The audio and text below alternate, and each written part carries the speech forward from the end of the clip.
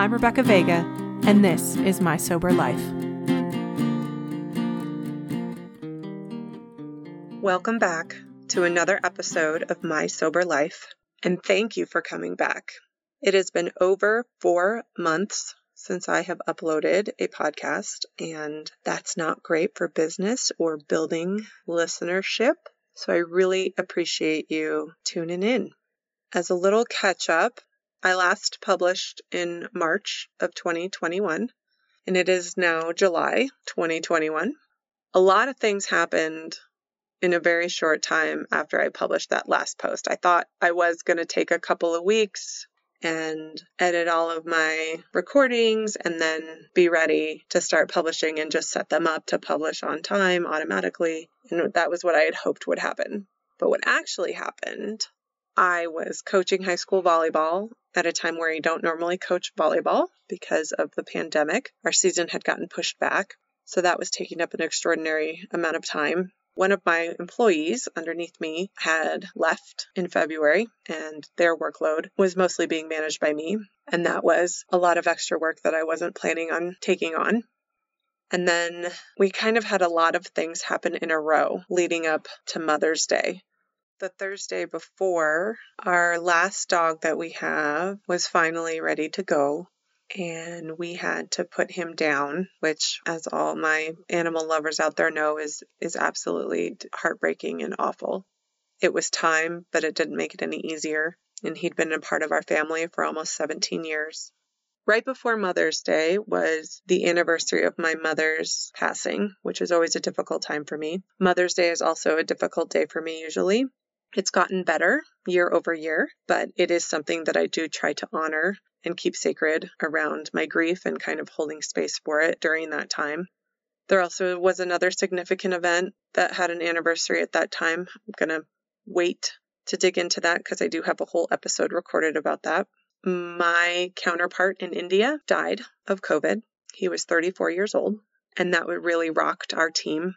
And then my son brought COVID home, and he got it. And then my other son got it, and then I got COVID. And I had had my first vaccine at that point, but was not fully vaccinated yet. So that had knocked me out quite a bit. So I was sick. And then just as I started getting better from COVID, I was playing volleyball and I injured myself and sprained my ankle very badly. And I have been recovering from that ever since. So that was about 6 weeks ago when I did that injury. And then you can add on a bunch of other things. One of my cousins was tragically killed in a work accident. A former colleague of mine unexpectedly died. And then this past week, a former classmate unexpectedly died. And I think this is happening to a lot of us, where because the tragedies keep hitting us in succession, we don't have the time and space that it deserves to honor it, feel it, process it. They just kind of compound on each other until you break. And what that break looks like for all of us is very different. I feel like I'm seeing more videos of people losing it in the grocery store or in line somewhere, because that was the tipping point. They'd been holding it together up until that exact point, and then right there is the tipping point and they lose it. And for us, we're like, wow, you're really overreacting in this situation. And then you have the extra scrutiny of the video. But I feel like a lot of us are kind of on the edge in that way, just because of all of these events that are compounding one on top of the other, and there doesn't feel like there's a break. I tried to take some time off from work last month. I had planned it for months. We were going to spend a nice long weekend up in the mountains attending a family friend's wedding, and then we were going to go camping for a week. I ended up working almost every single day that we were out for the wedding, and then I ended up not going camping and coming back and working instead, because the stress of not getting the work done wouldn't have allowed me to enjoy my vacation. So we can't even take a break when we want to, because it doesn't ever leave your mind. You can't take a break from your own brain, at least when you're sober. Anyway, even though I've been practicing managing these different levels of emotion for years, there are still times when I am absolutely and totally overwhelmed. And I have pinpointed it that my anxiety lives in overwhelm. I do not like feeling like the world is falling and that my shoulders are too heavy and all of it is on me to fix. or finish or solve. And overwhelm is where I live a lot of the time. So I have been feeling better lately. I've made some decisions around how to delegate work so that I am not so overwhelmed at the office. And we're making plans and preparing for the children to go back to school to help with some things around that. And just taking true time for me every day, whatever that looks like. If it's writing or playing guitar or playing video games or reading a book, taking those little breaks for me to kind of rejuvenate so that I can actually function in this crazy world. So with that, we'll jump right in to today's story. Today, I'm going to tell you another story about high school, in which being the life of the party wasn't enough, but the party became life. Once I was introduced to alcohol and partying, it was like I found my calling. I found the thing that not only brought me into circles of other partiers, but also filled me with a sense of confidence and invincibility I had not yet known.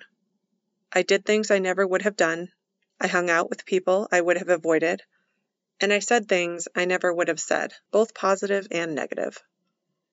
So my friends and I gained a reputation for throwing parties, and good ones at that. Even though we weren't welcome at all parties, all were welcome at ours. The first party I ever threw turned out to be my most infamous. A girl had to be taken to the hospital for alcohol poisoning and have her stomach pumped. She was, thankfully, fine and has a lovely, beautiful family in life. The police showed up and gave tickets to everyone left behind. It made the local paper. I was grounded for months. I was branded a bad influence to many students' parents, but I could live with that. Infamy was better than invisibility. Parties became a regular part of my life. Whether I was attending or throwing, almost every weekend was focused on where we would be drinking. They never seemed to look like high school parties you see in the movies. They tended to be lower key, a manageable amount of people, and a lot of fun. Some people took advantage of this, of course. Disrespectful boys who played hide-a-beer to ensure I got in trouble, jerks starting fights in my backyard, and throwing plastic deck chairs up into the trees, some of which we did not discover until a decade later, and drunk idiot teenagers jumping into my next-door neighbor's pool in the middle of the night.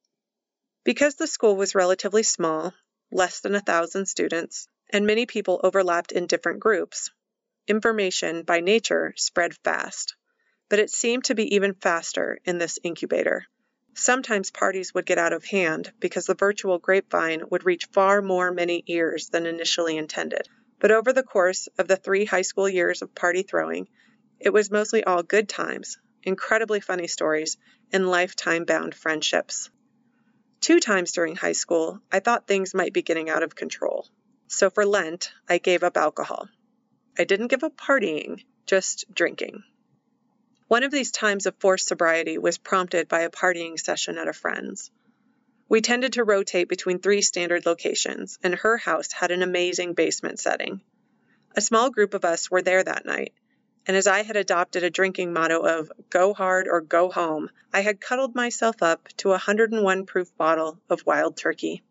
I don't recall how much I had to drink that night, but anything over 2 shots of that stuff is too much, and I can pretty much guarantee it was more than that. I got sick. Really, really sick. Like sitting on the toilet while vomiting into a garbage can sick. I locked myself in the bathroom, and I do not know how long I was in there. I woke up on the floor of the basement the next morning, and as others were rousting, we started talking. I asked how I got there, and they said my friend's mom had to break into the bathroom to get me. I had passed out on the toilet, vomit-filled garbage can in my lap. My friend's saint of a mother cleaned me up, cleaned the mess I made, and dragged me to a cozy square of floor and laid a blanket on me. I remember feeling a twinge of embarrassment and a flood of gratitude for her. I was just discussing this incident with a friend of mine over the weekend who was there, and I asked her, I said, you must have seen everything. You must have seen her open the door, seen me passed out on the toilet, seen her pull me out of there. Now that I'm so many years away from it, I actually can look at it through a completely different lens that isn't so self-centered. And while sure, it was embarrassing, now I'm just thinking about the people who helped me in that moment and what that must have been like for them. Was there a moment where my friend's mom was concerned about whether or not I was alive? Was there a moment where she was concerned that she would need to take me to the hospital? And that, I think, is what I'm more embarrassed about than anything. I made someone else have to worry about me in such a way because of choices I had made. As an adult now, looking back, I put myself in my friend's mom's shoes that night. What must have gone through her head as she knocked and knocked with no answer, taking in the scene when she finally got the door open, trying to wake me with no success, assessing the situation, figuring out where to start. Did she feel fear, panic, dread, annoyance? Once she saw I was comfortably breathing, what did she do first? Did she consider calling my parents? She didn't lecture me about the dangers of teenage binge drinking. She didn't try to talk me out of it. She never mentioned that night to me, not then or in the 25 years since. I think she knew it wouldn't stop me, so she just took care of me and sent the message she could be trusted. I wonder if a similar situation will happen to me when my boys are getting to that age. Will I stumble upon the last bits of a party where one friend took it too far? Will it be my own son? So I stopped drinking for a while after that. Having your friend's mother having to clean you up like an infant after a blowout will make you reconsider your life choices, even if it's only for 40 days. Thank you so much for listening. Send me your questions and stories at mysoberlifepodcast@gmail.com. Stay safe, wash your hands, and I'll talk to you soon. Cheers.